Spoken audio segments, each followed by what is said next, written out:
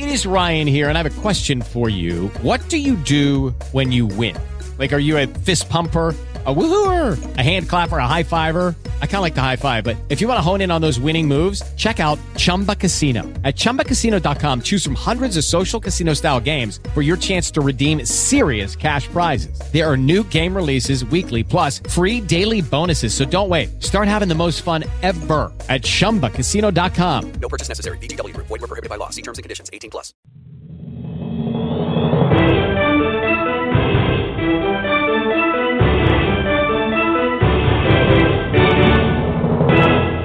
This is Backroom Politics. And good afternoon out there in Radio Land. It's Tuesday, which means it is time for the best political talk show you've never heard of. It is Backroom Politics, live on Blog Talk Radio from our national capital region, Washington, D.C., and, of course, our little annex satellite office up in New York City.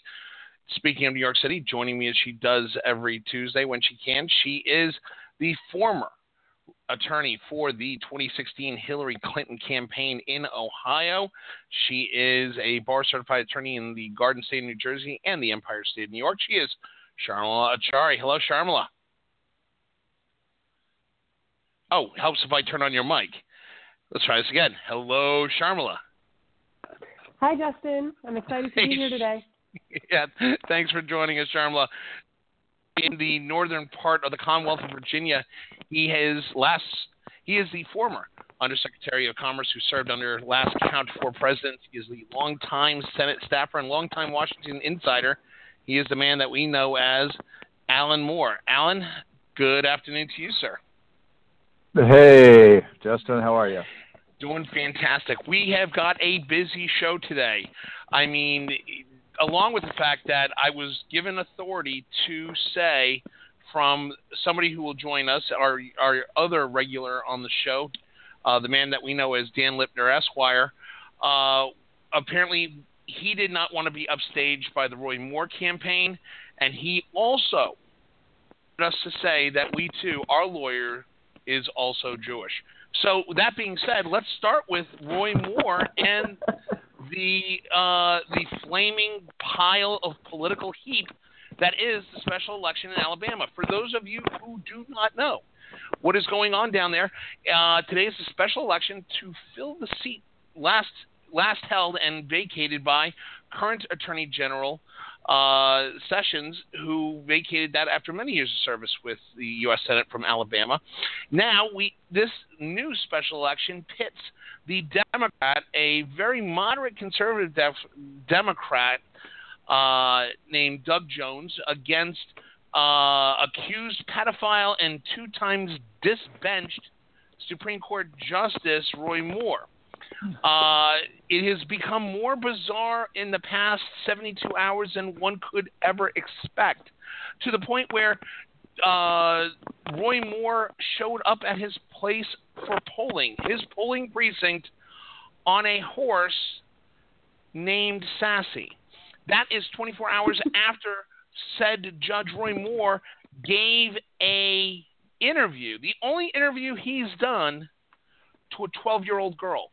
You can't make this stuff up. Even in D.C., people who write for Veep are looking at this going, we can't make this up. Let me start with Sharmila. Sharmila, we've seen polls. We've seen a Fox poll that has Jones high as 10 points. Other polls have it a lot tighter, going back and forth between Moore up 3 or 4, Jones up 2 or 3. Is this a must-win for Democrats, not just in Alabama, but in the Senate and nationwide? I mean, it would be amazing to win, right? I don't think it's a must-win. The smart money is still on Moore eking out a narrow victory, or some people saying eking out a pretty big victory, because Alabama is a ruby red state. This is not, this is not Ohio or Michigan or Wisconsin where a Democratic win would signal a huge demographic shift or reflect some sort of indicator that the state was. I mean, Charlotte, we're talking about we're talking about a Democratic Party that hasn't had real substantial infrastructure in Alabama for the better part of over a decade. Exactly. And so I think if Jones wins, that will be a testament to the toxicity of Roy Moore. And I think the investment of national Democrats in this race when it started to look winnable. But I think if Jones does not win, no one is going to be shocked. Alan, do you agree? Well, I agree with that. I think that this is one of those very weird cases where, given the environment there and how red the state has become, that a Democratic victory in the election itself would be a big surprise. It would not speak to strength among the Democrats. It would speak to this grotesque candidate that prevailed in the Republican primary, and then who continues to be competitive with the help of the president directly, the help in the last week of the Republican National Committee that decided to resume spending some money there in a move that bothered a lot of other Republicans, so there aren't big national lessons that Democrats could use elsewhere if the Democrats do win.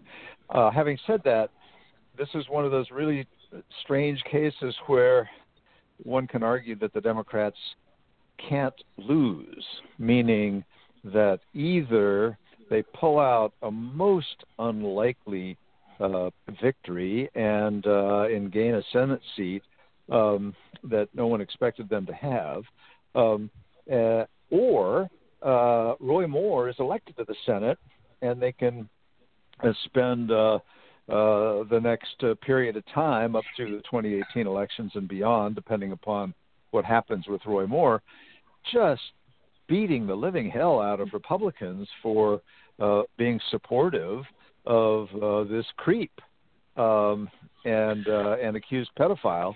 An embarrassment to Republicans all, embarrassment to the state of Alabama, an embarrassment to a lot of Republicans in Alabama who are trying to figure out what to do, whether to just stay home, vote for a Democrat for, in many cases, the first time in their lives, go to the polls, leave it blank, write in another name. Well, let me just jump in real quick, Alan, and I want to ask you this question is, you have a situation where you have an accused sexual harasser, accused pedophile predator type, a disgraced former disbenched judge. Some question his sanity, but you have this individual in Judge Roy Moore who seems to have captivated the Republican Party, beating a what some would call establishment candidate. But this is exactly the worst nightmare of the Republican Party. The baseline of the question I'm going to is this populism real, or is this trumped up populism? Well, it's complicated. There's no single answer that fits the entire voter profile. You look at the people who will vote for Judge Moore. Some of them like him and agree with him. His most out there racist, sexist commentary, anti-gay, anti-woman behavior, of which there is a significant amount, and there are some people who just agree with him. Then there are those who think that the charges that the accusations about him that have been made are phony. They think that somehow the evil Washington Post, which broke the initial story, somehow recruited and found and persuaded a wide range of women who didn't know each other to make up charges against him, and they think it's all a giant lie. So they may not agree with everything Moore does, but they think that these lies, that these accusations are lies, and they resent it. Then there's a whole strain of people in Alabama who deeply resent outsiders coming into the state, telling them what to do, and that's sort of a part of this Washington Post anger. They don't seem to mind that a former New York Democrat who happens to sit in the White House tells them what to do, or that Steve Bannon, a guy who he was born in Virginia, but worked for he went to Georgetown and Harvard, as he pointed out yesterday. Which, by the way, went to Goldman Sachs in New York and Hollywood. So, by the way, on that topic, our friend and colleague here at Backroom Politics, Jonathan Allen, who's now at NBC News, was the one who tweeted that out originally, making fun of Joe Scarborough from going to Alabama, which went viral, and then causing everybody to question Steve Bannon's thought process of, do you actually know where you are? You don't make fun of Alabama in Alabama saying, I know what's best for you because I went to Georgetown and Harvard. That's brilliant. Hey, you know what? And speaking of Alabama and Roy Moore and having Jewish attorneys, joining us on the line, he is the former Joe Biden political operative, longtime Washington insider, and bar certified in the great state of Maryland and the District of Columbia. Unlike the Roy Moore campaign, we actually let him have a microphone and a stage point. Dan Lipner, Esquire. How you doing, Dan? I'm busy packing. I hear that they like Jewish lawyers in Alabama. I think there's a job waiting for me. No. I think it's only for out-of-state work, Dan. Yeah, it's only out-of-state Jewish lawyers. They don't actually like you being there. Well, that's all the better for me then. And plus, Dan, they've already got one. I don't know if they need another. Right. Exactly. Let me go to Dan Lipner. Dan, this has got to be for Democrats. I mean, as a Republican looking inside on this, to me, it's a win-win for the Democrats. Are the Democrats looking at this as a win-win? That if Doug Jones loses, Roy Moore is still going to have a complete and total crap show in Washington. If Doug Jones wins, it's the first win that they've had in the better part of 2 decades. Yes, I mean there's no way around it. This is all good for Team Democrats. I mean the Roy Moore is a train wreck any way you cut it, and the gift that keeps on giving for all the nonsense that he will spew. I mean, within a week of the president saying he's going to recognize Jerusalem as the capital of Israel, you have Roy Moore's wife with prepared remarks. Very important. She was reading off of paper when she thought this was a good idea. This was not off the cuff. Says something like that. It's like, all right, great, thanks. Any inroads you may have made right there, gone 2 seconds later. Appreciate that. I suspect that won't be the last we hear of the Moore family if he should get sworn in at the United States Senate. Should he not get sworn in the Senate, then yeah, this is huge. For at least 2 years, we get a Democrat in a seat that we have no business having. It would be nice if Democrats could actually field candidates in the Deep South, which is a slightly different issue since abortion seems to be the litmus test that can't be crossed. And since the National Democratic Party can't bring ourselves to have a pro-life Democrat in a state that will never support a statewide pro-life or pro-choice candidate, that's just going to be the cross we have to bear there. But that said, at least for the short term, yeah, this is all wins. Let me follow up on that, Dan, with Sharmila. Sharmila, go ahead, and I want to follow up with you. Well, I was going to say, politically, I agree with Stan that yes, this is an all-win, a kind of a win-win situation for Democrats. But I want to sort of just touch on, the damage that Roy Moore, if he is elected, can cause in our discourse in our society, right? The reason that Roy Moore is so dangerous isn't because he's an accused child molester. That speaks to his character. But the reason he's dangerous, the reason he was removed from the Alabama Supreme Court twice, is because he doesn't respect the Constitution as rule of law. He respects his own sort of personal religious values and the Bible as supreme law. And he tells that to his supporters, and he tells them that is normal.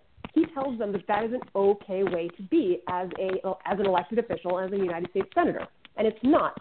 And the more that he's given a platform to normalize this, the more this voter divide is going to expand. The more that people who agree with him are going to believe that this is an okay thing to think, that that the Constitution and equal protection laws and the democratic values we have in the United States can be subsumed to your own personal beliefs or opinions. And that's the real danger of Roy Moore. I got to tell you something. So Alan how this takes Moore, out for Democrats, it's a bad thing for us as a country. Alan Moore, I hear what Sharon was saying, and what Sharon was saying actually makes sense.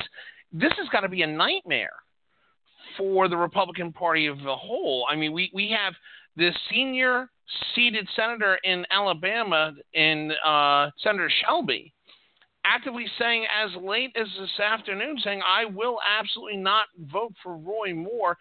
If Roy Moore gets elected, it seems that we've got a huge problem unto ourselves. We've just seated or possibly seated an accused child molester or a predator. That's going to tie up ethics committees 8 ways till Sunday. If he doesn't get elected, does this pose a problem for Republican Party as a whole? If Roy Moore is not elected, do we start the internal civil war in the Republican Party? Wait, if he is not elected? If he is not elected, does this start the divide of a possible civil war in the Republican Party? Oh my God, Justin, that divide started years ago.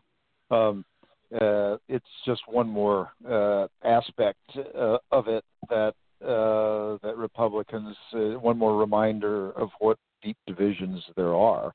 Roy Moore was a disaster before we knew about him stalking malls, picking up high school girls and younger. This, we'll remember, was a big fight between a sitting appointed senator when Jeff Sessions became the Attorney General. The governor appointed a man named Luther Strange, reliable conservative, and Roy Moore decided to challenge Strange in a primary, and Steve Bannon pulled all of his resources into fighting for supporting Judge Moore and his sort of destructive brand of far-right politics. He prevailed, and then we learned about Moore's history when he was a young meaning in his 30s, district attorney preying on little girls. At which point, numerous Republicans said he doesn't belong in the Senate. He should withdraw. We need to find another candidate. We need to figure something out. And Judge Moore simply said, go to hell. I'm staying in. And Steve Bannon said, outsiders aren't going to tell us what to do.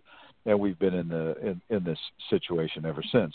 So whether Moore wins or loses, the Moore candidacy and how this has played out is a painful reminder of how deep the divisions are among Republicans. That's not going to change regardless. Is it a wake-up? If he does get elected, yeah. Let me ask you this, Alan. Is this a wake-up call for the RNC?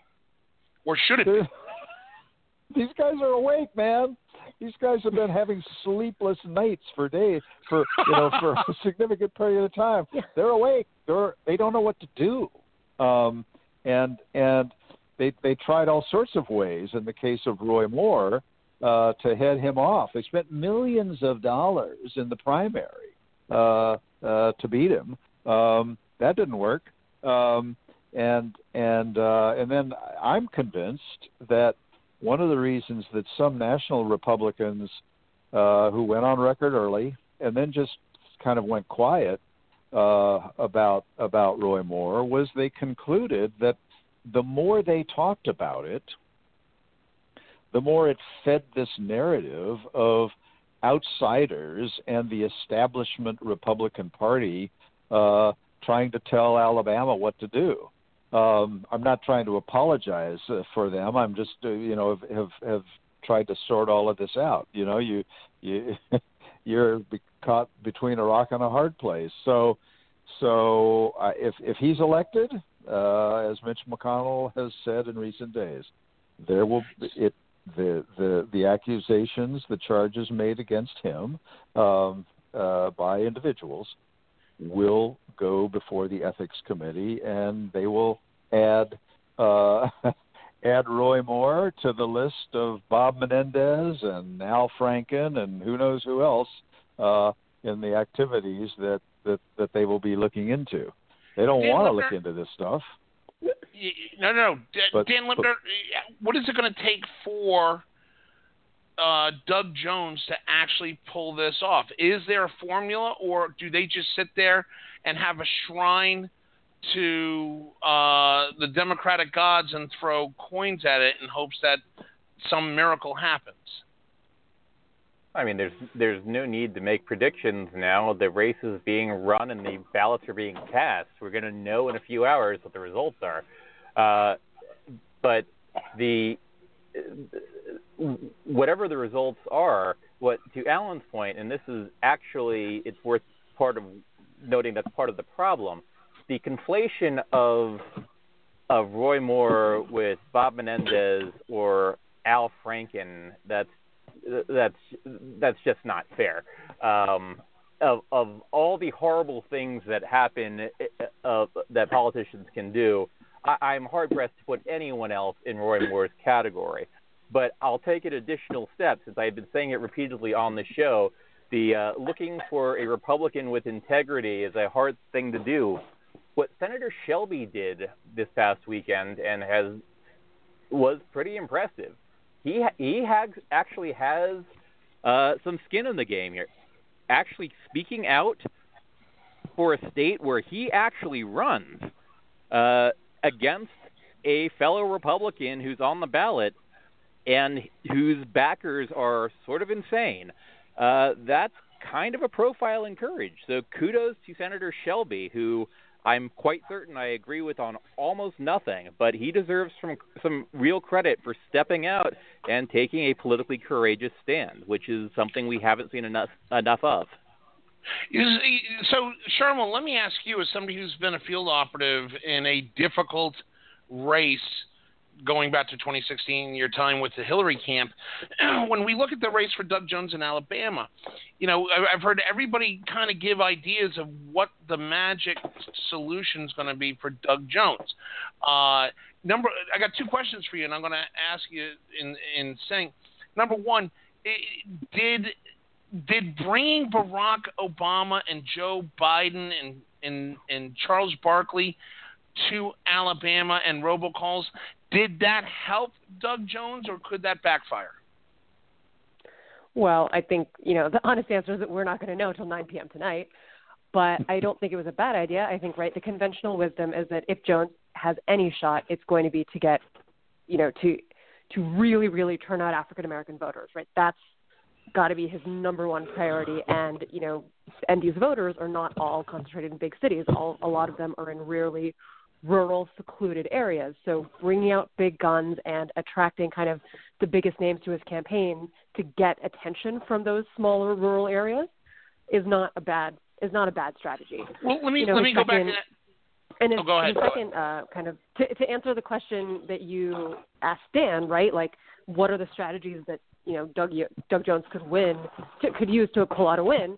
Is turning out the African American vote, and then turning out the younger kind of white college educated vote who traditionally have skewed Republican but are now starting to skew more to the center. If he can peel those votes away from the Republican candidate or even get them to not vote, then again, if he can suppress turnout in those categories or get them in his favor, then he can pull off a victory. So to the extent that, again, national figures like Joe Biden and Obama are compelling to younger voters, it's not a bad strategy. Do I think it happened too late?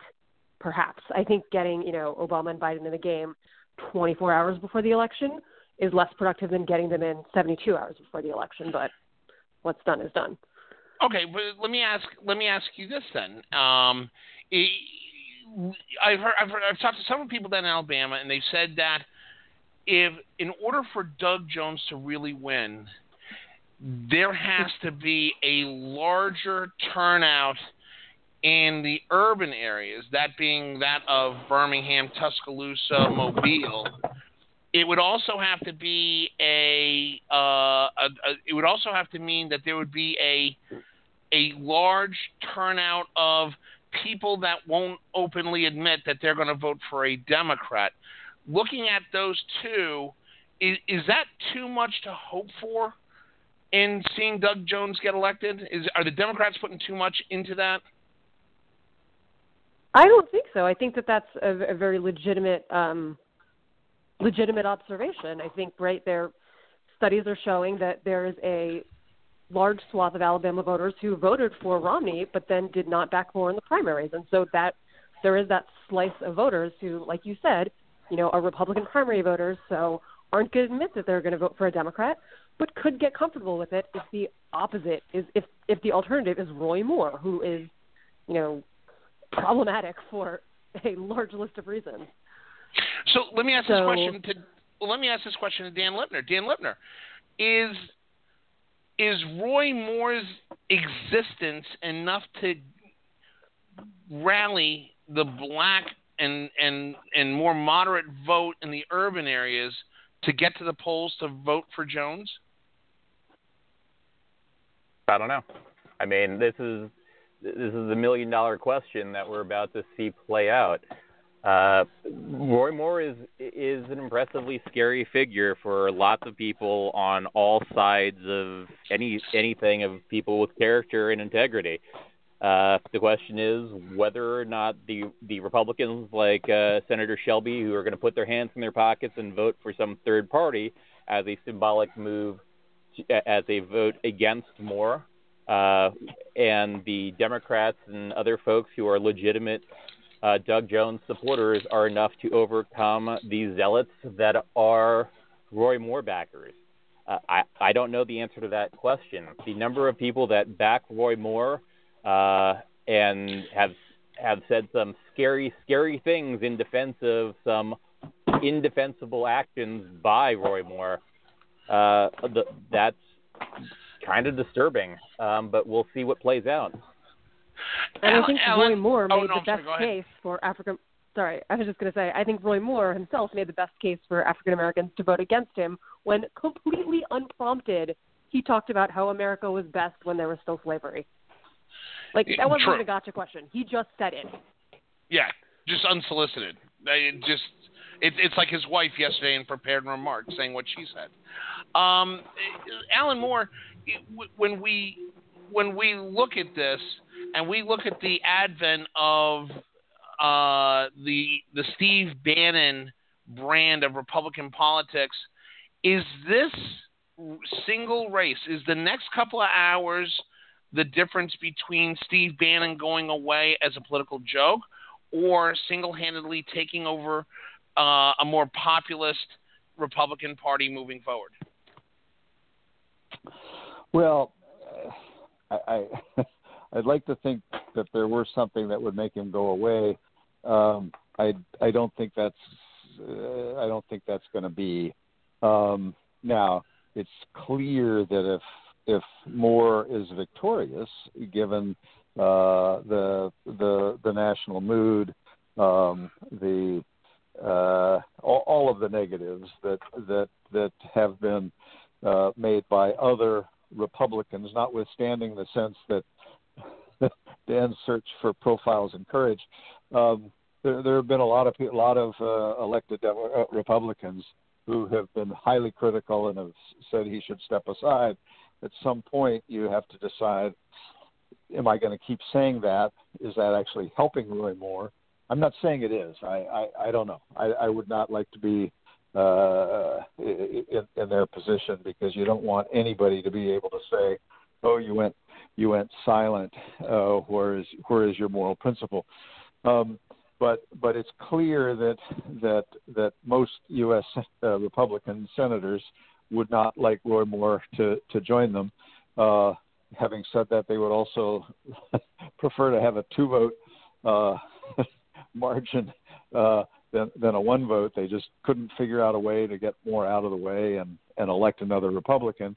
Now their hope is, if he comes and you have an ethics committee investigation that shows a clear pattern of what we think happened, if we believe these women, and I do, and most of us do, then is there a chance that the Senate might move to expel him, at which point there would be a vacancy that the governor of Alabama, who happens to be a Republican, would fill, and we'd get back to a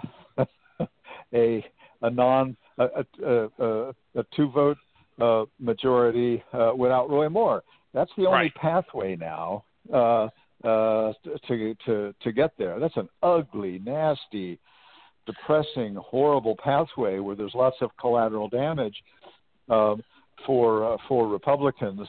But that now looks like the sad best choice for Republicans to keep the 2-vote majority without Roy Moore, and it takes a lot of time, a lot of energy, a lot of effort, a lot of distraction, and is not in any way useful or productive for the country.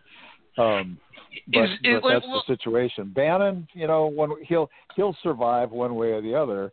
He'll play the victim that the National Republicans did what he said that they do all the time, and here's evidence of it. And there'll be people who believe that. If he loses, he'll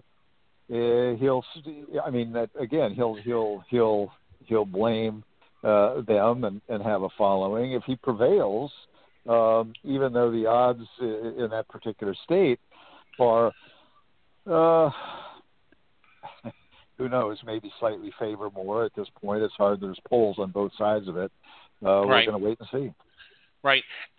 Dan, Sharma Lachari, is the rise and the fact that Roy Moore is still in the race and being competitive, is this a signal that Mitch McConnell has in fact maybe lost control of being a solid leader in the party? Is this a sign that maybe he is weak and Steve Bannon might be right?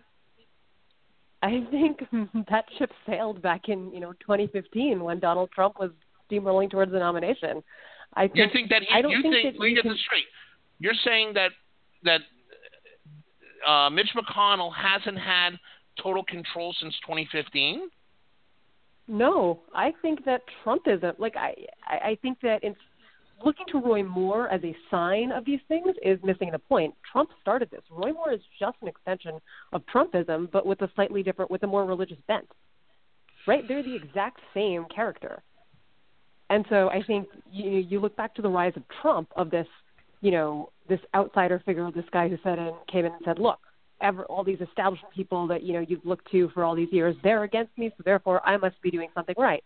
And people believed him, and Roy Moore has just capitalized on that.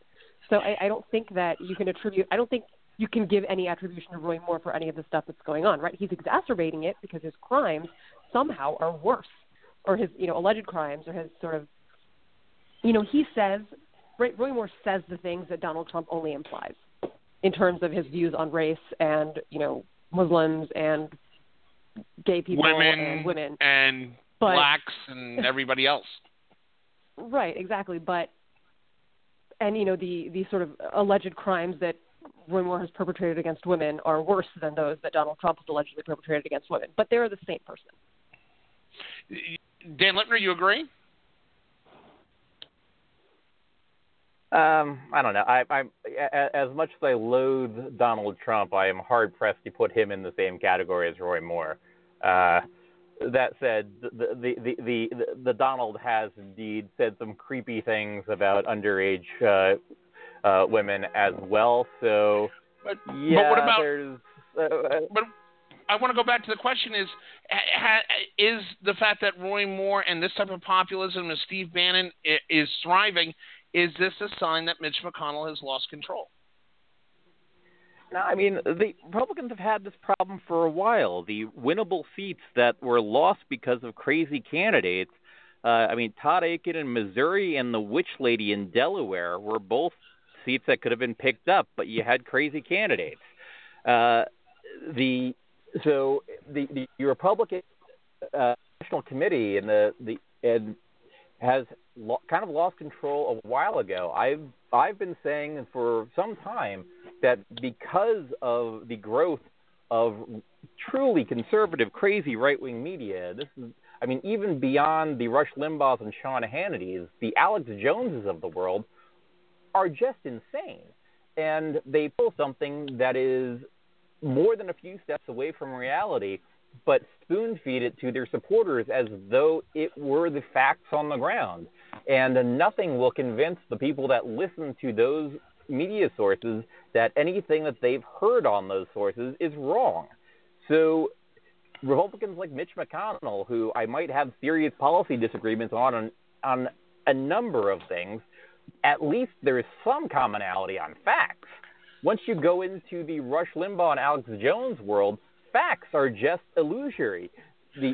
And what do you do when you can't get people to agree on that the Earth is round and the sky is blue? I mean, when you can't agree on some basics, those are people you can't communicate with, and the Republican Party has been playing footsies with them for 25, 30 years now. So now they're taking control, and Bannon is leading the band. Alan Moore, is this a sign that there could be question that Paul Ryan may not survive 2018 as Speaker, that Mitch McConnell may not be Majority Leader in the Senate anymore? Well, so in my mind, those are legitimate question marks that the answer to which, though, will come from the outcome of the elections of 2018 and whether or not Republicans keep the majority in the House and or the Senate. Mitch McConnell, this is not about Mitch McConnell and him losing power. This is about a massive divide in the Republican Party that has been growing, as Dan talked about, and that you play footsie, as it was his term, with people with how do we characterize the views of some of the alt-right alternative viewpoints, white supremacist types. Cynical crazy. No. We don't want to say that.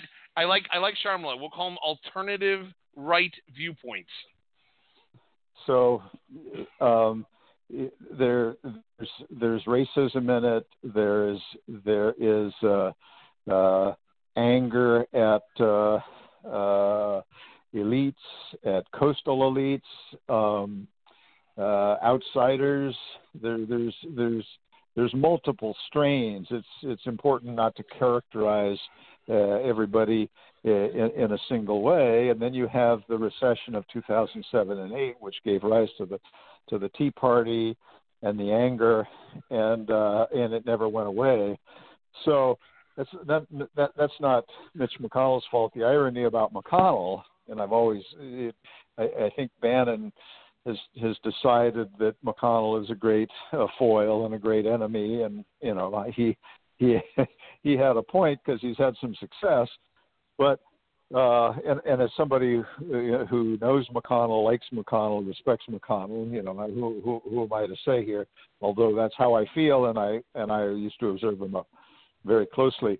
The fact of the matter is, he serves at the pleasure of the caucus of Republicans in the Senate. every 2 years they have an election. He doesn't control that election. He doesn't call that process. It is a hidden ballot election. He wins overwhelmingly. Now, why is that? Because his fellow Republicans in the Senate believe that he is far and away the best leader, the best person to do a well-nigh impossible job of trying to hold together the disparate politics and needs and preferences of the Republicans in the Senate. Isn't what you're saying what has gotten this Bannon, Alex Jones, Rush Limbaugh following so riled up? I don't know. I mean, I don't think they have a clue how this stuff works. They want to run McConnell out of town. They want candidates who will oppose McConnell. And then people come to the Senate and they size it up and realize what's going on and how it works and what the alternatives are and who another leader might be. Yep. It's easy to have a scapegoat. It's easy to just trash this guy McConnell, who most people don't know. But you come into the Senate and realize, oh my God, this is complicated. This is hard. But I think, Justin, I'm gonna vote for McConnell, and no one will know who I vote for. Sharmila, go ahead. Well, I was going to say, Justin, I think you do touch on a good point, which is that it is that lack of transparency that is frustrating. That's frustrating voters, not just on the Republican side, but on the left as well, right? It is a sort of lack of transparency and secrecy in terms of, legislative procedures and legislative and voting, and as you saw with the healthcare repeal and the tax bill, this closed door process in which nobody knows what's going on until a final bill is presented and then given 72 hours to read and vote on. It's this lack of transparency, I think, that is fueling a lot of the angst on the extreme sides of both parties.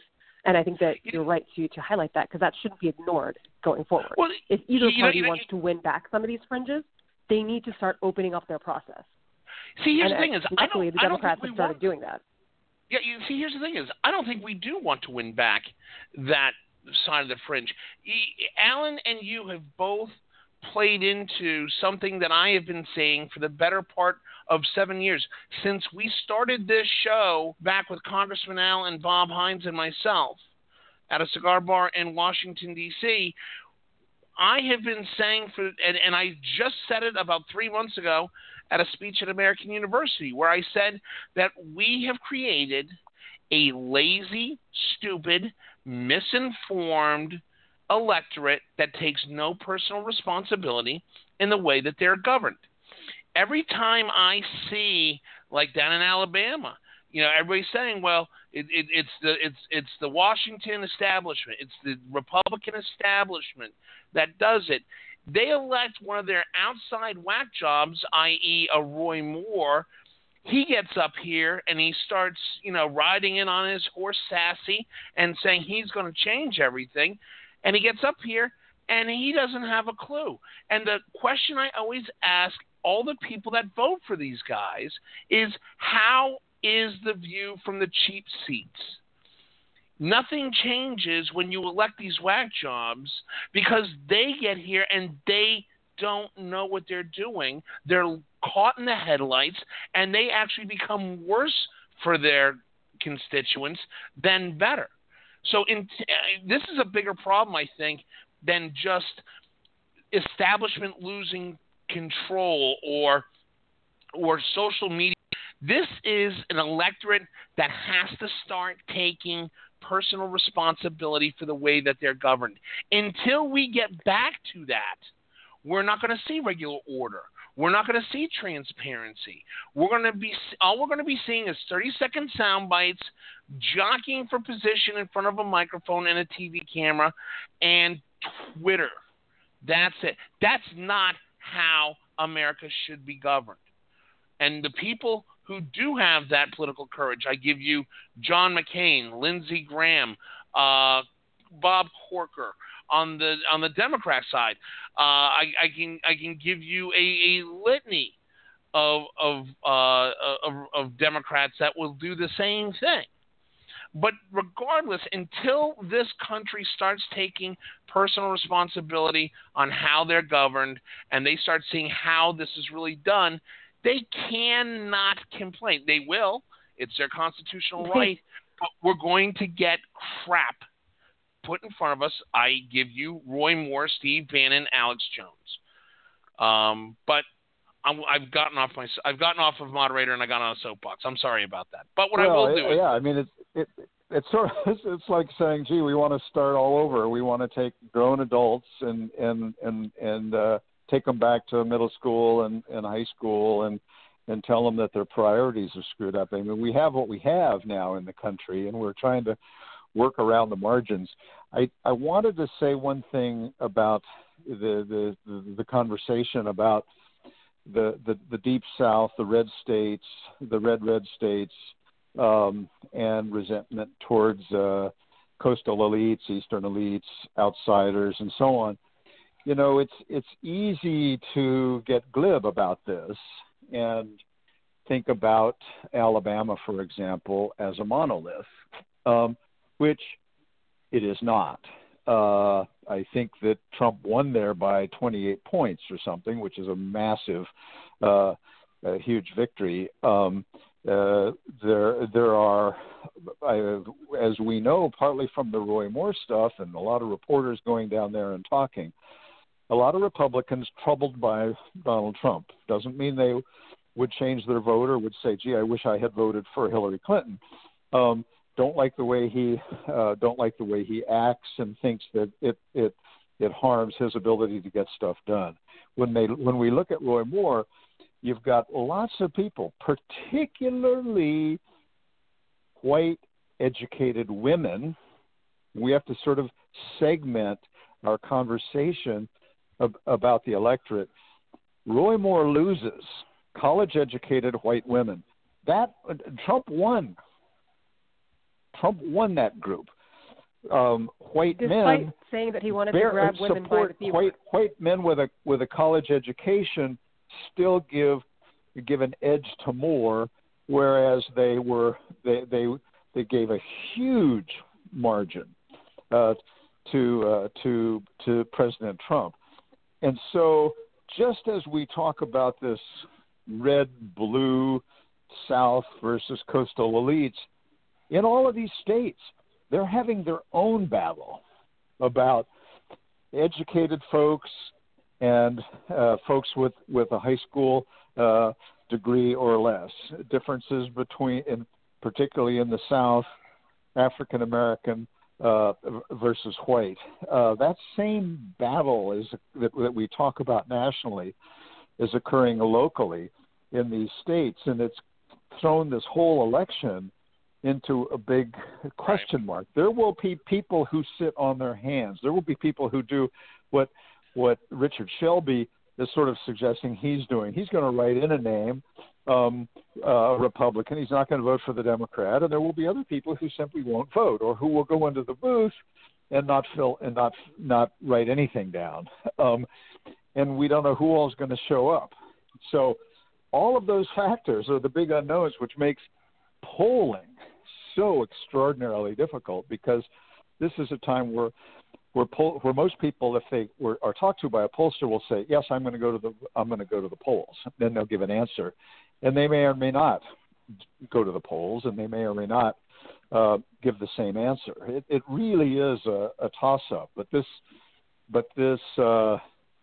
class battle is also a part of the gender battle and the racial battle that we've been seeing for some time. Well, we're going to talk about another item here, the Democratic responsibility here.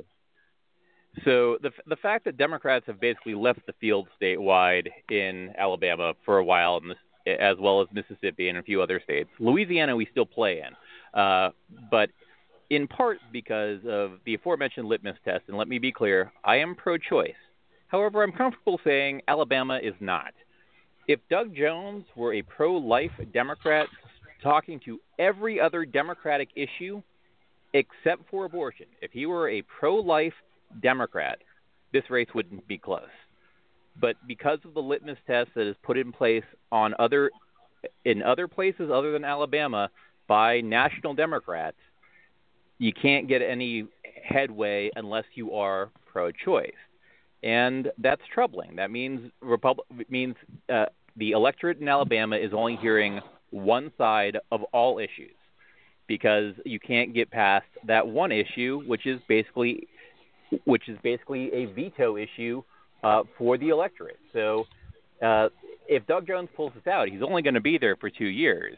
But at least it's worth paying attention to that. There are other Democratic issues beyond abortion that it would be nice if voters in Alabama occasionally heard both sides of, instead of just the Republicans. And Dan, you want to know something, Dan? You want to know something, Dan? The Republicans have the same problem. If we had, I am freely pro-choice. I hope that the woman chooses life, but I am freely pro-choice. It's not our job to be. As a Republican, I say we have the same problem in the northeastern states.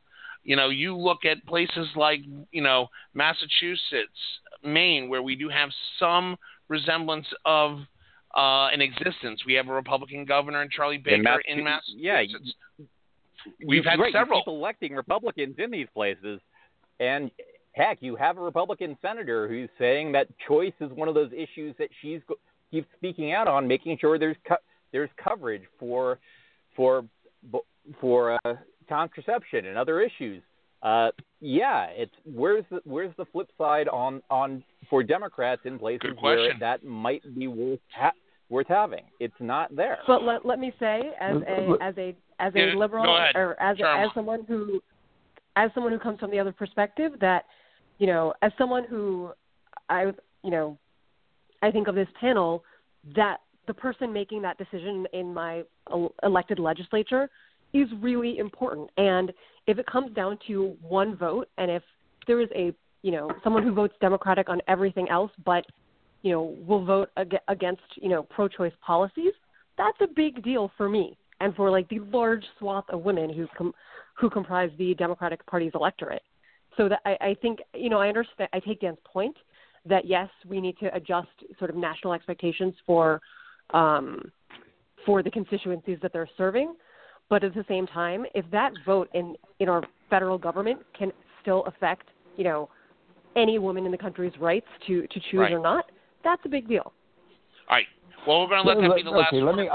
I got to add something here to this conversation, because I was uncomfortable by the characterization of being pro-life and pro-choice, because that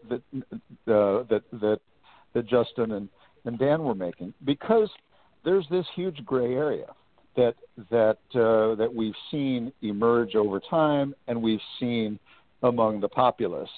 One can draw a hard line and say abortion never or abortion always, which is kind of the way you guys it was coming across to me that you guys were talking about. But it's much more nuanced than that.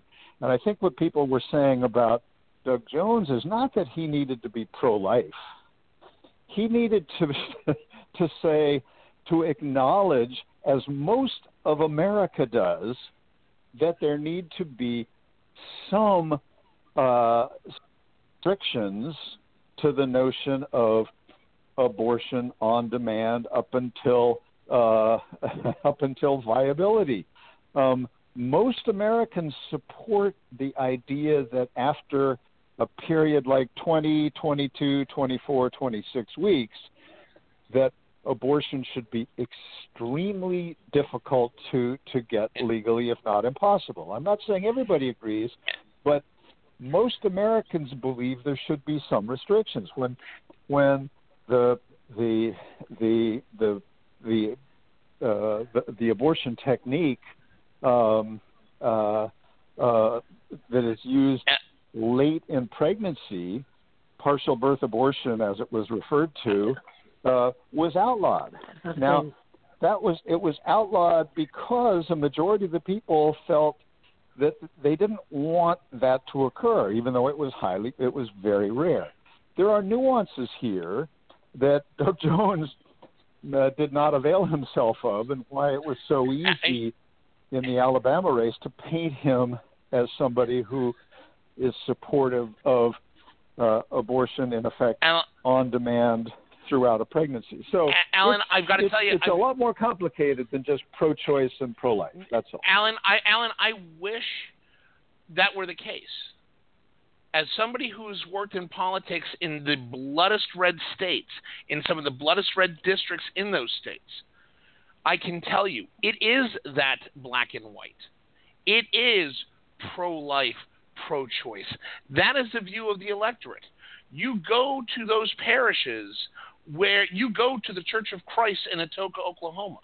You go to the evangelical church in Hendry County, Florida.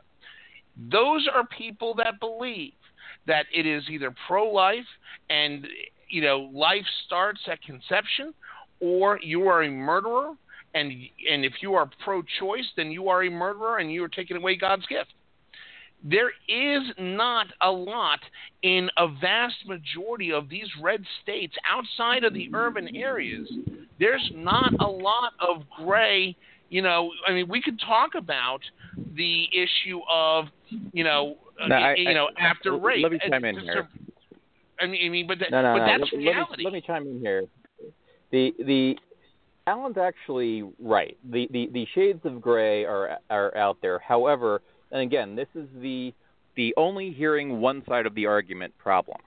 And this also goes to Sharmila's point that, in fact, part of the issue is those places that you described, Justin, are places that people are only hearing one side of the argument because the left has left the field. Because we've deemed it, we're never going to convert 51%, so we're not going to try. Wait. The only people that have audience are the people that are just preaching what people already believe. Hold on. Let me just interject. That's part of what produces that deep redness that you're talking about. Dan, let me just interject. Let me just interject one thing. These are people that this is an electorate, or a part of our electorate, that believes in the deepest part of their being. This is not because the Democrats have left the playing field. It's because we're talking anecdotally here. And no. What I'm saying to you is, saying. That's reality. And I think part of the problem that the Republican Party has, and the Democratic Party in all this, and I think what it's come to light is the fact that both parties are trying to create a one-size-fits-all aspect to politics, and that doesn't work. That doesn't work. You cannot say that we have to have a gray area discussion on pro-life versus pro-choice in the 1st Congressional District of Arkansas, because that's not going to work. These are people that truly believe in their faith, their God, and this is a God-given gift that if you take that away, that's murder. So looking at Alabama, for example, looking at Doug Jones, I look at Doug Jones as saying, look, the fact that he's doing as well as he can, or as he is a small miracle.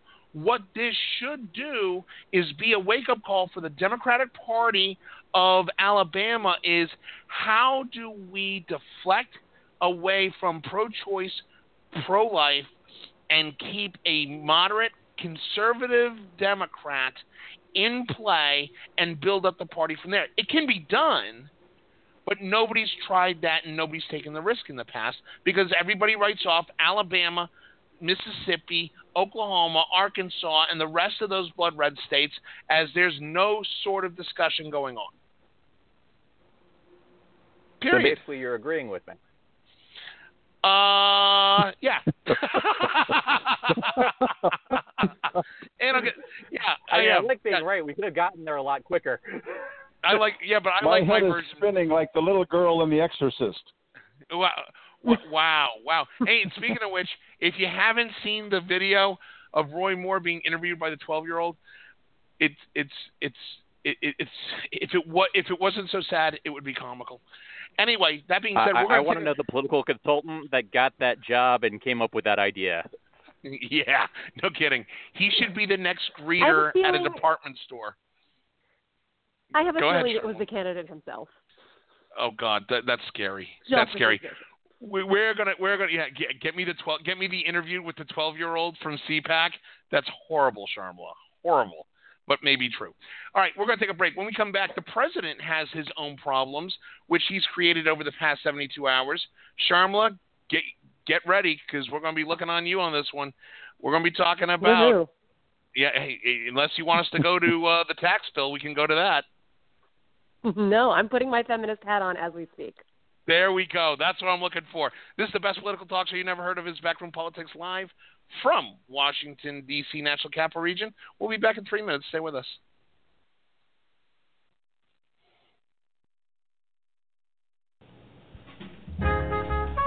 This is Backroom Politics, live on Blog Talk Radio. We'll be back in a few minutes. Stay with us.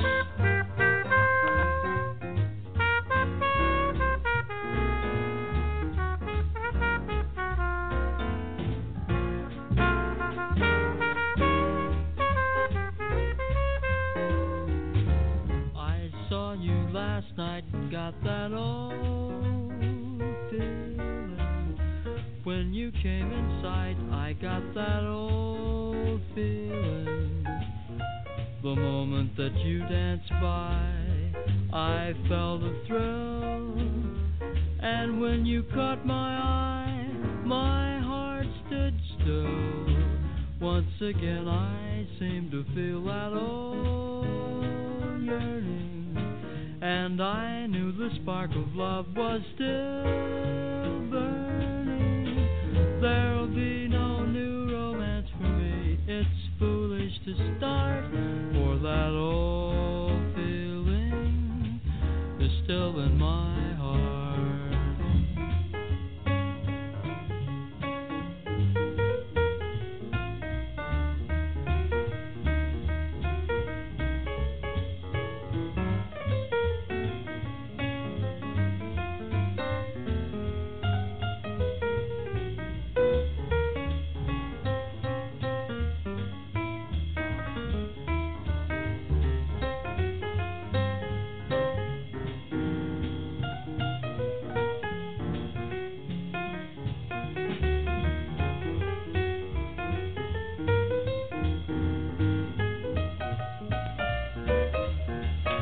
This is Backroom Politics.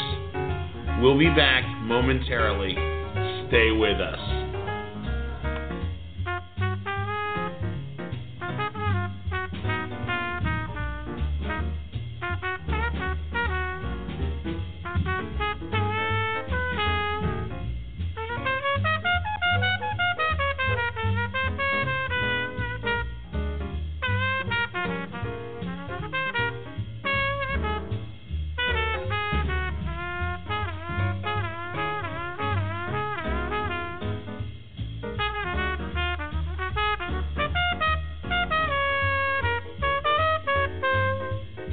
There'll be no new romance for me. It's foolish to start, for that old feeling is still in my heart.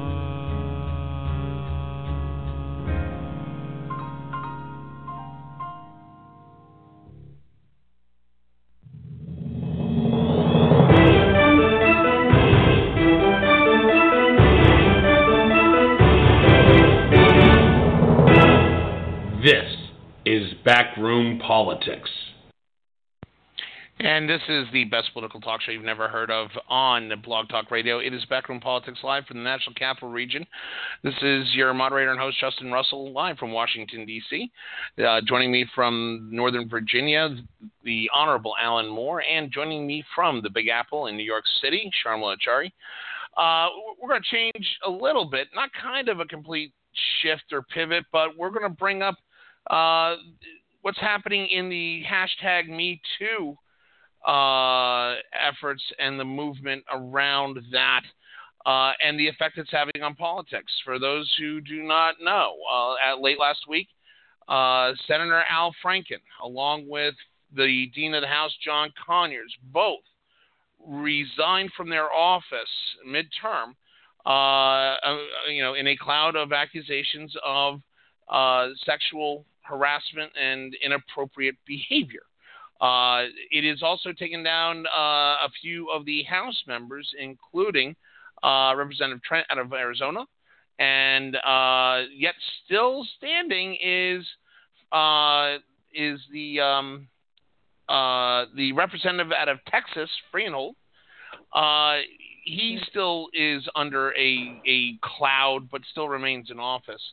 But it's come to a head over the past 72 hours that the accusations of now up to 19 women that have accused the president of inappropriate behavior, sexual harassment, all the way up to alleged sexual assault, have now gotten new steam in their messaging from this Me Too movement.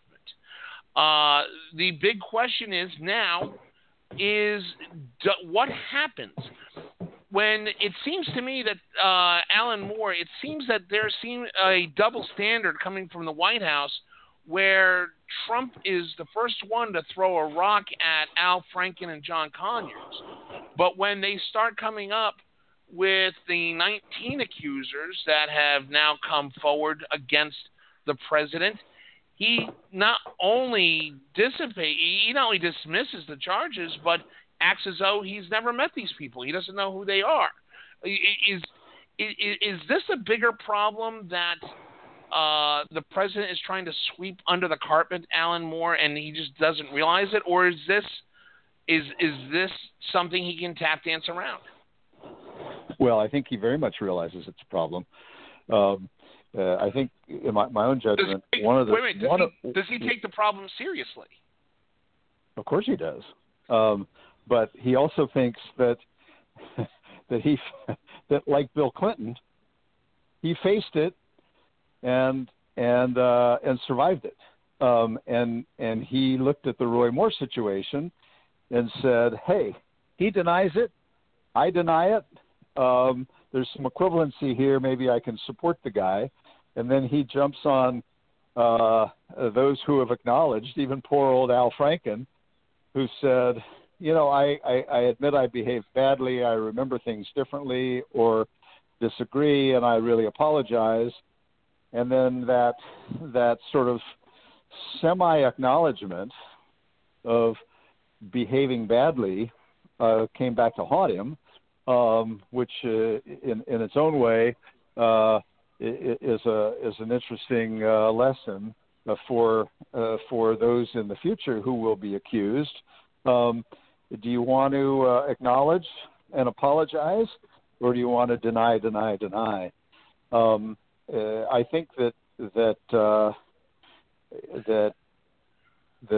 it's not as though in the case of Donald Trump, it was just gone and settled. It wasn't any more than it was with Bill Clinton. And even though he's no longer in office, and as long as this stuff is out there, and as we've had this uprising across the country that was really triggered by the absolutely over the top behavior and numbers of victims associated with Harvey Weinstein, and then we've had this sequence since then. And there's some damage. There's this inability to decide whether all these sins are equal and whether the punishment should be the same. If you're a politician and you've done anything, should you have to step down, or is an unwanted kiss the same thing as groping, or trapping somebody in a room, or assault? I mean, and the numbers matter. In the world of Kristen Gillibrand, any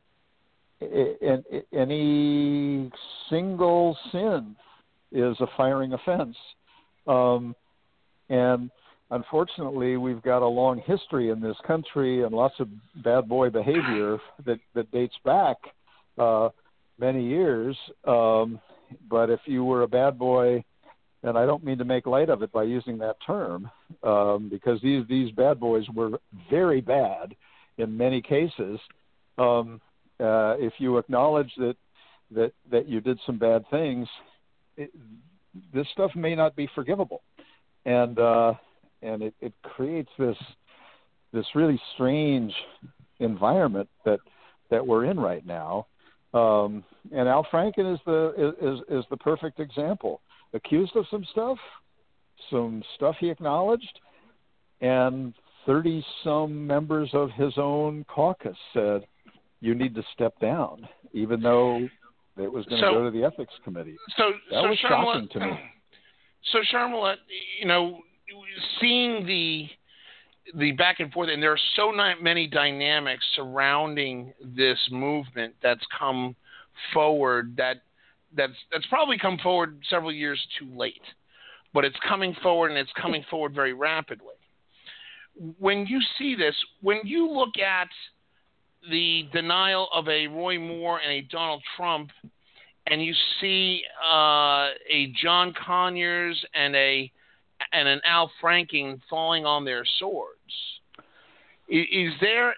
I mean, is this a matter of the Democrats are just doing this to take a moral high ground, or is it that no offense is beyond firing, and we need to, whether it's an unwanted kiss or a photograph of you cupping someone's breast, if that gets out and you've done that, especially as a senator, you're gone. Well, I would say that, Al Franken and John Conyers didn't so much fall on their swords as they were pushed heavily. Right? Neither of those guys wanted to resign, but they faced so much pressure from their colleagues that, their positions became untenable. They knew that they didn't have the support to fight on. So, before you go forward, I think the Democratic leadership. Hold on. Before you go forward, let me ask you a question, because this is something I've been wanting to ask you in particular, because as somebody who is politically savvy, who's been a political operative, and also a strong proponent of feminism, was Al Franken denied due process? Should he have gotten due process through the ethics committee, or was his sin so bad that he needed to go? I think that, so the last time I opined on this on the show was, I think, 2 shows ago, before the chorus had really grown on Al Franken. I think that, we had spoken about this a little bit before, where, right, there are no criminal charges here. There's no potential for the accused to lose their freedom. And so I think the idea of due process may be misapplied. And I think one thing that we can look to as a maybe not perfect, but somewhat suitable proxy for it is journalistic integrity, right? Most of these weren't just random tweets or random, women shouting from the hilltops, "Oh, this guy groped me." These were carefully sourced news stories that came from reputable journalists, reputable publications and reputable journalists. They were backed up by sources, by on-the-record interviews, by corroboration. And so I think that when you have that sort of level of evidence, yes, that's not sufficient for a criminal conviction. But in cases like these, I think that, especially when these events happen years and years ago, and there's no real way for due process to occur. There's no real evidence you can enter into a court of law. There's tons of room for reasonable doubt. I think that it can be a somewhat of a journalistic standards can be somewhat of a proxy for traditional due process. And so, but I think what doomed Al Franken wasn't one, or had the accusations been limited to one person, he could have survived. It was the serial behavior, Justin, right? Like, you see that with all these guys, it's never an isolated incident. It's never, as Alan said, an unwanted kiss, maybe, a romantic overture that was misinterpreted. It is consistent behavior. With one accuser coming forward, you can trigger a he said, she said, okay, she remembers something differently. When 5, 6, 8, 9, 10 women all come forward and describe similar patterns of behavior, that is something that that I think that, yes, I think that requires significant examination and does speak to someone's character and does potentially warrant for a resignation or for someone to lose their stature. And especially for someone to, I think it's actually different when you're thinking about a private enterprise versus a public enterprise, because for someone to be standing up as, a national role model and as a national leader, they are the people who are supposed to exhibit the best behaviors. They're supposed to be the role models for everyone else. If they're exhibiting this grotesque behavior, then they shouldn't be on that pedestal. Then they should not be on that pedestal. They shouldn't have that role. I think that's a very reasonable thing to say. Does this lead to further pressure to call for Donald Trump to resign? As we've seen today with 14 Democratic women and several male members of Congress in the Democratic Party calling for Donald Trump to resign based off of the 14 allegations against him right now, and apparently there are several more that may come out. I mean, I think it's interesting that now the Donald Trump accusers are being relitigated, right? Because to Alan's point, this all came out during the campaign. These aren't new accusers. This isn't new information. And so I think that, from a political standpoint, it's less compelling for him because he already survived one round of this. He is, he has the evidence on his side to show that he can survive another round. Whether or not, and I don't know that, my cynicism when it comes to Donald Trump is really unending. And, for the fact that Donald Trump didn't resign after the Access Hollywood tape, or, that didn't bring him down, I can't imagine that this would, even in the shadow of the resurgent Me Too movement. No, but let me ask you this. What I'm hearing from you I think the calls for his resignation are certainly justified, but I don't think that they're going to be effective. But let me ask you this question: do you see the point, and can you accept the point of the White House that this is something that has come out since 2015? It has been litigated in the court of the electorate. The American electorate still elected Donald Trump even after the Billy Bush tapes. Can you understand the White House's position of saying, look, we've been through this. This is old spilt milk that you guys are trying to cry over. We're not going to cry over it. This has been done. This is a dead issue. Quit kicking the dead horse. Yeah, I certainly see their point. That's what I just said. If I was them, I'd be saying the same thing. Because I think that, yes. Can you accept that? I think the case is less. I mean, do I think it's horse hockey? Of course I do. But do I see them changing their tune anytime soon? Of course I don't. Because, like I said, this is not new. If by chance some new accusers come out and bring charges or, bring accusations that we haven't heard before, then I think that argument the White House's argument becomes less legitimate. But I think at this point, they're not being unreasonable here. Alan, is this a dangerous game? Position. Right. Alan Moore, is this a dangerous game that the White House is playing using it's already been litigated, quit whining about it, let's move on? Well, dangerous game? It's like Shamla says, it's the only game. What else are they going to say?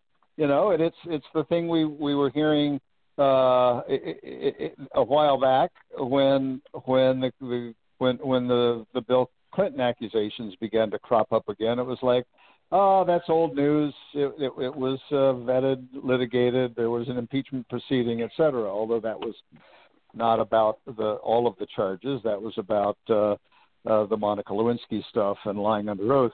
But an obstruction of justice relating to that, conveniently not wanting to address Paula Jones, although that was certainly litigated, and she was paid $850,000, although he never admitted wrongdoing, and so on. But times change, issues change, charges change, the society changes, and stuff that maybe didn't get the kind of complete consideration and investigation that it might have deserved at the time comes back. And that's what's happening right now to the president. I mean, how can we throw out an Al Franken, for example, for charges that no matter if every word every woman said was true, and if every word that the Trump accuser said was true, then Trump's sins were far more extensive over a longer period of time and more significant. So as we change the rules for what the penalty is, it's fair game to bring up old stuff. Now, but if you're the president, of course you're going to say, been there, done that, bunch of liars, already litigated. What'll be interesting is if Roy Moore gets elected and people say, okay, we got to take it to ethics committee, we've got to do this, we've got to do that. Roy Moore's supporters are going to say, wait, been there, done that. This was all fully vetted back during the election, and the voters said, yeah, whatever, we're going to vote for him anyway. Now, the fact that a lot of voters said we believe him when he said it was not true, maybe there would be some interest in trying to figure out if we can learn more about the truth of those accusers. Most of us believe the women. But I don't know what else this is not a White House that's known for being quiet about things. But gosh, if I were it's as Sharmila says, this is about all they can say. But what's amazing to me it was litigated. We had an election. And it was solved. But what's amazing to me is the fact that they may have the right to remain silent. The question is, does this White House have the capability to remain silent? You look at what happened today. We have Senator Kristen Gillibrand, Democrat out of New York, calling for Donald Trump's resignation, which we can expect. And then Trump goes after her, says, and this is a quote from real Donald J. Trump Twitter, quote, lightweight Senator Kristen Gillibrand, a total flunky for Chuck Schumer and someone who would come to my office, quote unquote, begging for campaign contributions not so long ago, parentheses, and would do anything for them, is now in the ring fighting against Trump. Very disloyal to Bill and crooked used.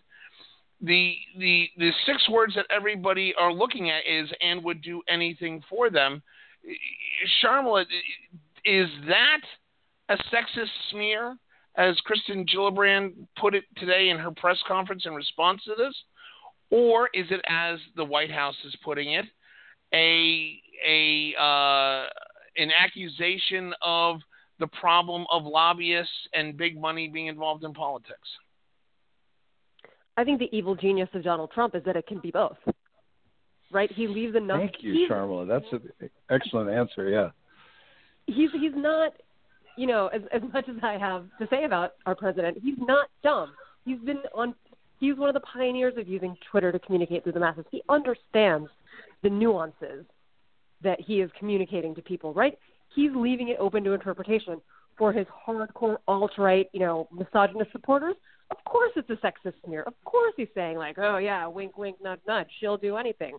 To everyone else, he can give plausible deniability. Of course I didn't mean that. Get your heads out of the gutter. Right?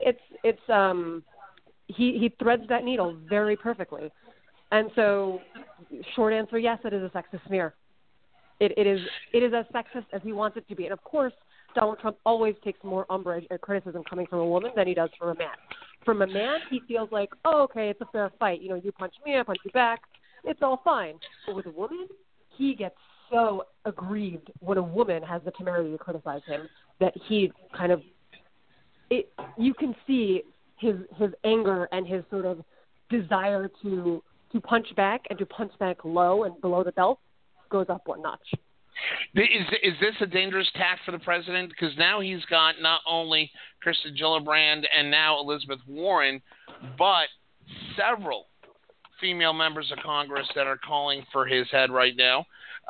Is this a dangerous fight for the president to pick? Again, as much as I hate to say this, I don't think so, because it's worked for him in the past, right? He has been very skilled at delegitimizing women who come after him. Look at, his Pocahontas slur. Look at Crooked Hillary. You know, I can't imagine what kind of racist slur he's going to throw against Macy Hirono. But, like, this strategy has worked for him in the past. So to say, is it a dangerous game? Like, I can't, in good faith, say yes to this because even though, of course, personally I find it appalling, it works for him. He doesn't get dragged down by this stuff. It only elevates the legend of Trump. Alan Ward, let me ask you the same question in a different way. Does the president's luck run out at any time picking a fight with female members of Congress on Twitter war? If you'd asked me that a year ago, or even 6 months ago, you'd say, yeah, you got to be careful. But he is so Teflonized in the stuff he can say and get away with, and in this case, as Sharmila accurately points out, he can easily deny that that this was a sexist smear. He would say, no, I would have said the same thing about. I would have said and have said the same thing about Chuck Schumer. Comes in, wants money, and he'll do anything for me. And on the one hand, he is clearly, as Sharmila says, a master of using social media. His favorite being Twitter. And what I can't figure out, and I'm not quite willing to concede that he always knows what he's doing and that he's always got some cover. I think sometimes he completely screws up, blunders into things, and creates enormous problems for no gain with things that he tweets out that were not thought through. Then he will when that begins to happen, rather than acknowledging a mistake, he'll come up with something even more outrageous, change the subject, and move in a different direction. And that seems to work for him. So even when he does screw up, which I think he does often on Twitter, he has figured out how to make an embarrassing subject move into the background by changing the subject. I don't, these women, the fact that they're calling for him to resign is fine, but it's like, wait, they just did now? Haven't they sort of been talking about that for a long time? And there was a House impeachment vote just last week that got 50, 60 votes. I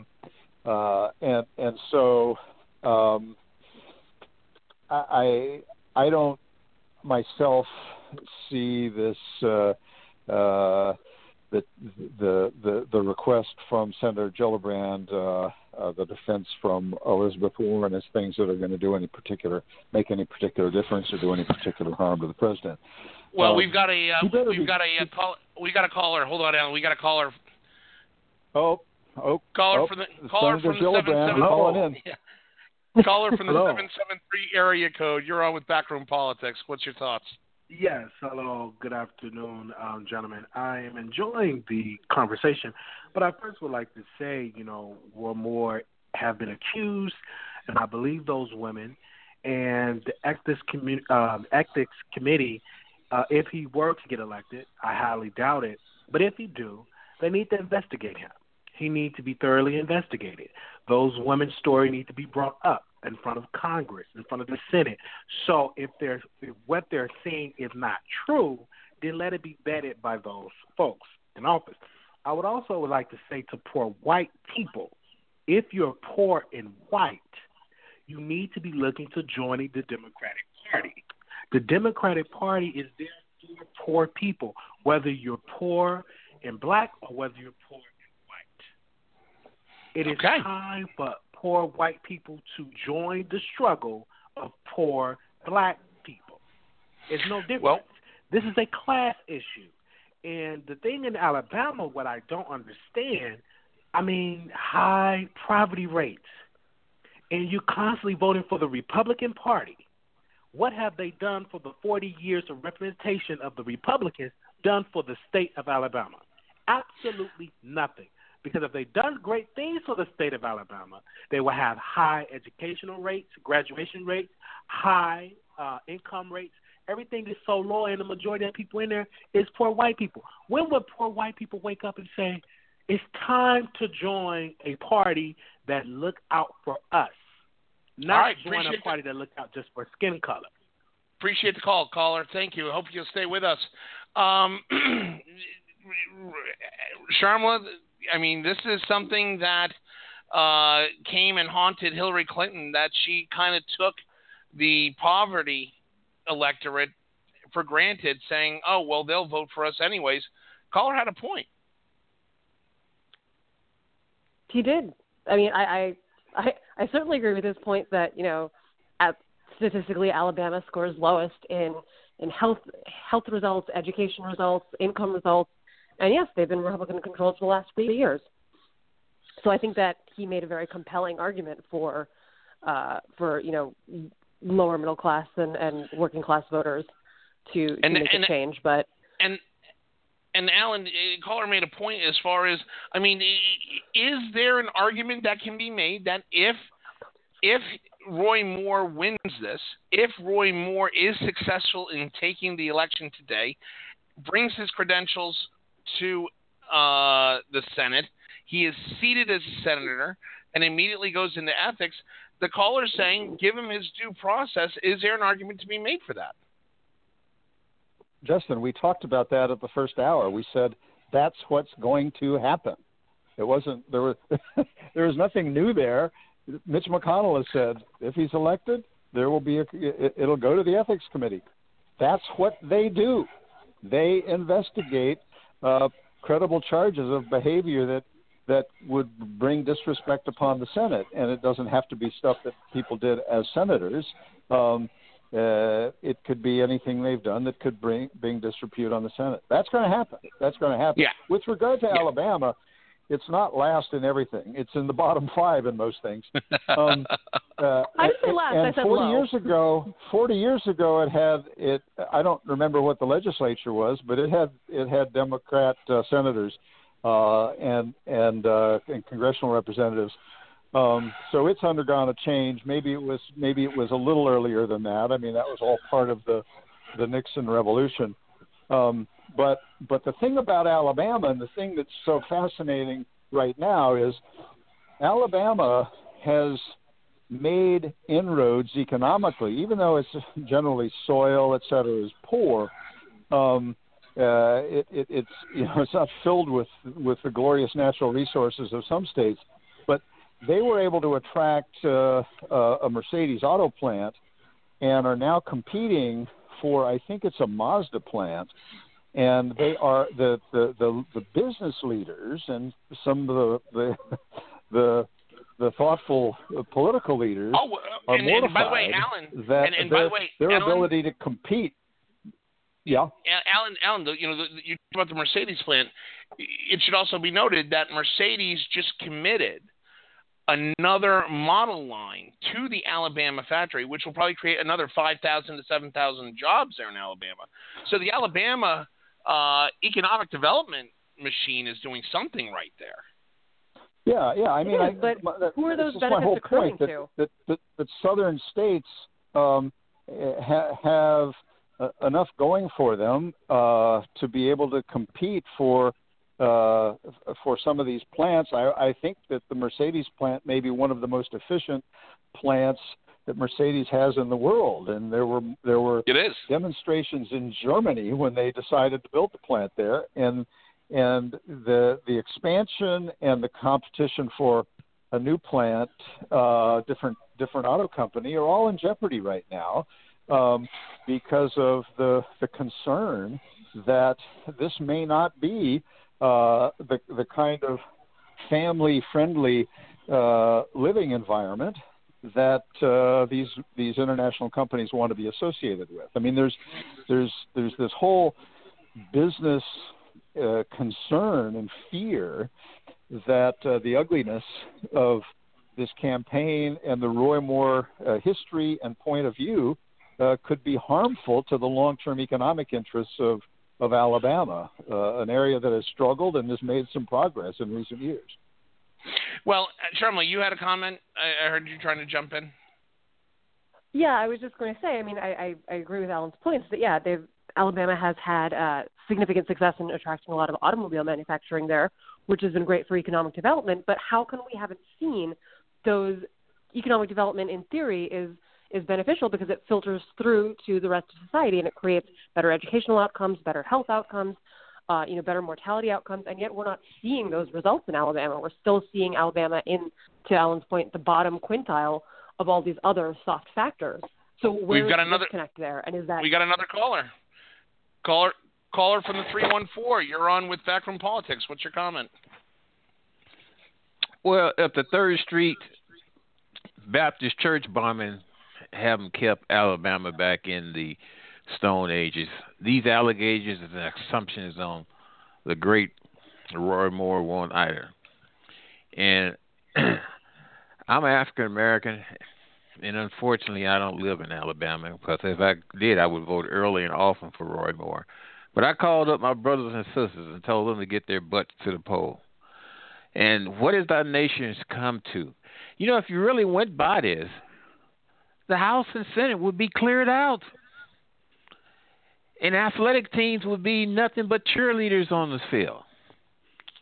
And, you know, it's devious how they talk about that this tax plan is going to add $1 trillion to the deficit. Well, you doggone right it will, because I'll be able to keep my tax money in my pocket. So, no, I hope Mr. Moore is successful. Why? So let me ask you a question. This caller. Let me ask you this question. Why do you think that Roy Moore is good for Alabama, and particularly as an African American? Listen, these allegations that all of a sudden show up. I'm not talking about at hold this on, particular time. I'm not talking about the allegations. I am talking about why do you think, as an African American, Roy Moore stands to benefit you as an African American voter than not? Outside of the allegations, I think Roy Moore wants to bring God and conscience back to the United States government. I think that's good enough for me. Oh, all right. Very good. That's a fair enough answer. Appreciate the call. And he's a man with perseverance. You know, it's good to have a person with perseverance. It's good to have somebody, an alpha male in the White House who hits back. You know, I didn't vote for Donald Trump because he has the potential standing out on the White House lawn putting golf balls in Valentine shorts. I voted for him because of the issues he put up forth.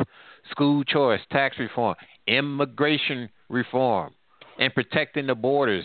That's why I voted for him. Very good. And I will vote for him again. Very good. Caller, Thank we you. hope you'll keep listening. Thank you. Hey, you know, I got to tell you something. That is an interesting perspective that should probably, Sharmila, scare the Democratic Party. That there is an unheard of electorate in Alabama that might think in a similar way to that last caller. That's bad news for Doug Jones.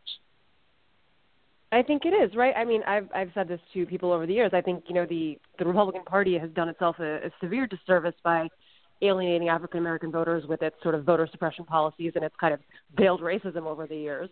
When there are a lot of, I think, African-American voters like this gentleman who are very Christian, who are very socially conservative, and would happily vote Republican if it wasn't for their kind of overt racial, if it weren't for the, you know, racial undertones or overtones in a lot of their policies. And so I think that this electorate does exist. You know, apparently this gentleman was not bothered by Roy Moore's comments on race. He is much more concerned with his Christian faith. And yeah, I agree that could be a significant blocker to Jones turning out African American or other votes. Alan Moore, is that a segment that maybe both parties have either underestimated or ignored or just not heard the noise behind it that they should be concerned about? The segment meaning African Americans voters think that Roy Moore. African Americans who would vote for Roy Moore is going to be a narrow sliver that won't expand. that doesn't mean I respect people and their opinions, but that is a segment that is not the best use of Republican money to try to mine. African Americans in general, absolutely. I mean, I think that even though that first caller was talking about, why he doesn't understand why poor people of all kinds don't support Democrats, and there are many of us who believe that there are different ways of setting up government that can make the most difference and provide the most opportunity for all folks, white or people of color. And that's a different kind of a debate. He was simply, for him, it was sort of a matter of faith. I mean, but the one thing I've always said inside the Republican Party is that we are stupid for not capitalizing on that. Everybody assumes that everybody, like you look at Washington, D.C., for example, Washington, D.C., there is the largest segment of African-American population on what we call the other side of the river in Ward 8. If you are a Republican in Washington, in the Republican Party in Washington, which is basically useless, but if they were smart and the RNC were smart, they would go into those neighborhoods like Anacostia, Berry Farms, Good Hope Road. You go into those areas and you go and find the pastors. You go and find the civic leaders. Those are people that are usually strong in faith, that usually have strong family values, that usually believe in pro-life tendencies, that believe in the sanctity of original marriage and the sanctity of the family. Those are Republican bastions that the Republican Party's never even thought of touching, and that's nationwide.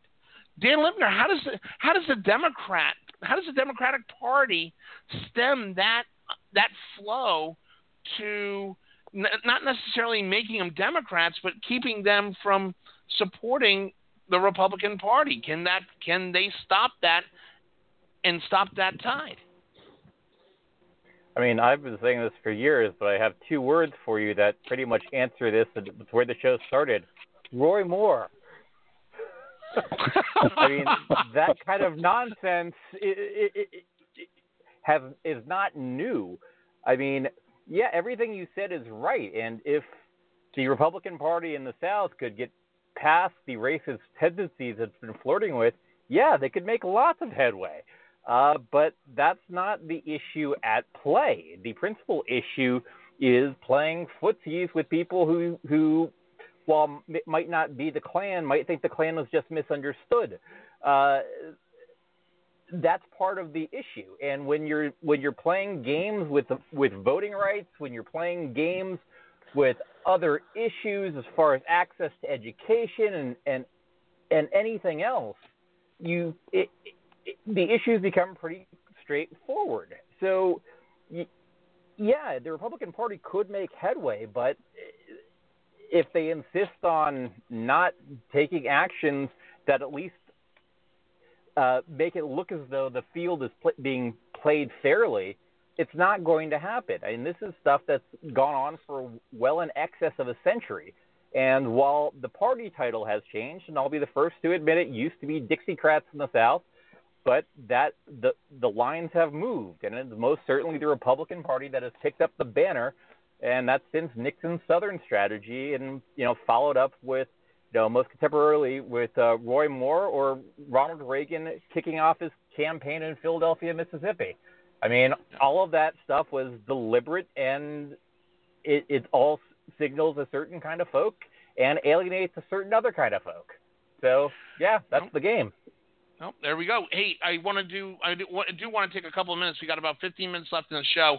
I do want to talk about the GOP tax bill. The GOP tax bill, for those who do not know, has now gone to conference, where members of the House and members of the Senate will kind of get together, theoretically, and come up with a version that satisfies everybody's tastes and needs, and it'll go back and it will be sent to the president for signature into law. The big question is, there's a lot of consternation going on as far as how this bill will affect the deficit. The Congressional Budget Office and the Joint Tax, what is it, Alan Moore, the Joint Tax Caucus or Committee? The one that's saying that... Joint Committee on Taxation. Thank you. The Joint Committee on Taxation. Committee on Taxation. Thank you. The Joint Committee on Taxation. Staff that are experts in this stuff. Right. So the Joint Committee on Taxation, along with the Congressional Budget Office, have all come back and scored this and said that this bill will add $1 trillion at least to the national deficit. Alan Moore, I'm going to go to you on this one. How do Republicans, particularly Tea Party Republicans, like Ron Johnson out of Wisconsin, like Bob Corker and that crowd, how do they wrap themselves around this tax bill, vote yes and support it, going against all ideals of throwing more deficit money for naught? Well, so first thing, I'll remind you, Bob Corker of Tennessee was the one Republican who voted against the bill in the Senate for exactly this reason. He's concerned that it adds too much to the deficit over 10 years. He's the only one in the Senate who did that, but he's not the only one who's reflecting and thinking about that, and who's paying attention to what comes out of this conference committee, even though pressure to stay with the initial vote will be just enormous. Right. Now, let's just put things in perspective for a moment. It is estimated that over the next 10 years, under current laws and spending patterns and revenue patterns, the national debt will rise about $10 trillion. Republicans believe, some Democrats agree with at least part of this, that an area that could improve our economic outlook would be reform of the corporate tax structure, where America has one of the higher corporate tax systems in the developed world, and that it works to our disadvantage when we're competing internationally for investment, for plants, etc. That was the real rationale behind this tax bill in the first place, until the president started talking about how it was going to be this boon to middle-class taxpayers. So with regard to these estimates, which you are absolutely correct, that those they tend to believe it'll add about $1 trillion, and I use the $10 trillion to say so that it, instead of going up by $10 trillion, it would go up by $11 trillion over 10 years if this tax bill were to pass. Just to put it in perspective. The second thing, though, is that a lot of Republicans believe, partly as a matter of faith, if you will, that it won't nearly have that negative effect. That in fact it will improve. That it will be significantly less than that, and might even trigger a very modest surplus, meaning it wouldn't cost $1 trillion, wouldn't cost anything because of the economic activity that it will generate. That's of a small minority that has that view, but these numbers, when you're trying to guess over 10 years of the feedback effects, etc., is very, very complicated and controversial analysis. And the Republicans have simply concluded that, well, we'd rather live with the possibility of an increase of let's say 10% over the next 10 years in the deficit, instead of failing again to get a major legislative priority done, which could cripple and hamper us all of next year and harm us in the 2018 elections. The view being, there's a lot of things we Republicans would like to achieve for the country, but if we can't show the ability to do at least something, having failed on repealing and replacing Obamacare, if we can't get a tax bill done, then we will be crippled for as a party, as a legislative entity, and the damage to the country under that view would be way larger than adding another 10%, if you will, to the expected increase in the deficit. Right. So, Sharmila, let me go to you and ask this question to you, and then I also want to follow it up with Dan. When did I land in bizarro world? I'm starting to get the impression that the party in power has no problem adding to the deficit. It's the minority party that starts rambling and starts screaming about added money to the deficit. When we talk about this GOP tax bill, the people that I would normally expect to say, oh, my God, they're adding to the deficit, aren't people like Ron Johnson and Paul Ryan and Paul Ryan and Bob Corker. It's the Democrats. It's the people like Chuck Schumer and Kristen Gillibrand and the Midwest crowd. When did I land in bizarro world? What's the story there? I mean, honestly, I think you landed here in 2009, because that is the moment when, with the election of Barack Obama, when the Republican Party started opposing any measure put forth by the White House because it was put forth by the Democrats. That's the moment where I think our tribal politics really solidified to the point that where they are now, where each party is just completely bizarrely taking stances against their long-held policy views for the last 40 years. Dan Lipner, you agree? No. The difference, the big difference. No. I mean, the big difference is between the two parties on this, and it's not the desire to spend money. It's only one party that has a desire to actually raise taxes to pay for spending money, and the Republicans, while the interests are different of what they would like to spend money on, the actual idea of these things have to be paid for, only one side is having that discussion. So what do you do? So, yeah, the Republicans, out of convenience, talk about the deficit and when new programs get put into place. When it's the Democrats, that part is true. But then when they're in charge, lo and behold, when the social spending is a giant headache that you don't want to spend money on, though mysteriously when it comes to cutting those things that some of their constituents need, those cuts aren't going to go too deep.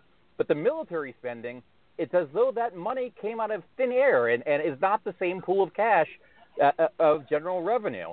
And the money that the president wants to spend and Congress wants to spend, I believe the allocation for DOD was in excess of what the Pentagon actually asked for. That money has to come from somewhere. So if we're not going to tax it, we're going to borrow it. So we're going to tax future generations. But one side does not think defense money is actual tax money. So what do you do? Round the horn, real quick. Alan Moore, does this tax bill get implemented and signed by the president before Christmas? No. Dan Lipner? I hope not. Sharmila? I agree with the gang. No. The correct answer is no. Donald Trump does not get his Christmas gift. He gets a big lump of coal in his stocking, and we all know coal is an industry. Now, there's a difference between saying done by Christmas and not getting it done at all. Nah, he's going to get a big lump of. He's not going to get. He promised Christmas, big Christmas gift. Not going to get done. He hasn't promised any. Put all the coal miners back to work with that lump of coal. I think the question is whether a tax bill gets done. That's the harder question. He promised Christmas. I'm just saying, does it get done by Christmas? The answer is no. It's not. It's not. And he gets a lump of coal. There we go. Hey, on behalf of our roundtable, Sharmila, always glad to have you. Thank you, ma'am. Sharmila Chari, Dan Lipner, thanks for joining. Alan Moore, always good to have you on, sir, every Tuesday.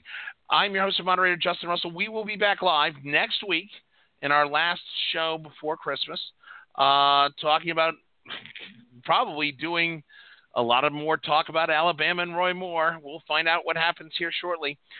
Keep an eye on our Twitter account at Backroom Politics. We're going to be actively covering the election results tonight. You can also follow us on our Facebook page at facebook.com/BackroomPoliticsRadio. We will be covering the race on that. You can follow us on Twitter at Backroom Politics, or you can also email your comments and questions to justin@backroompolitics.org. Until next Tuesday, have a great week, America. We will see you and enjoy and have a happy holiday season leading up. And to our friends, Dan, and all of our other friends of the Jewish faith, happy Hanukkah. Thank you. All right. Have a great week, America. We'll see you. Bye-bye.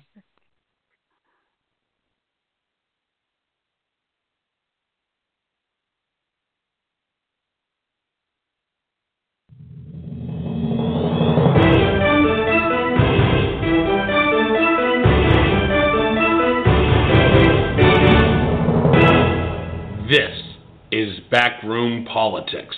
Hello, it is Ryan, and I was on a flight the other day playing one of my favorite social spin slot games on ChumbaCasino.com. I looked over at the person sitting next to me, and you know what they were doing?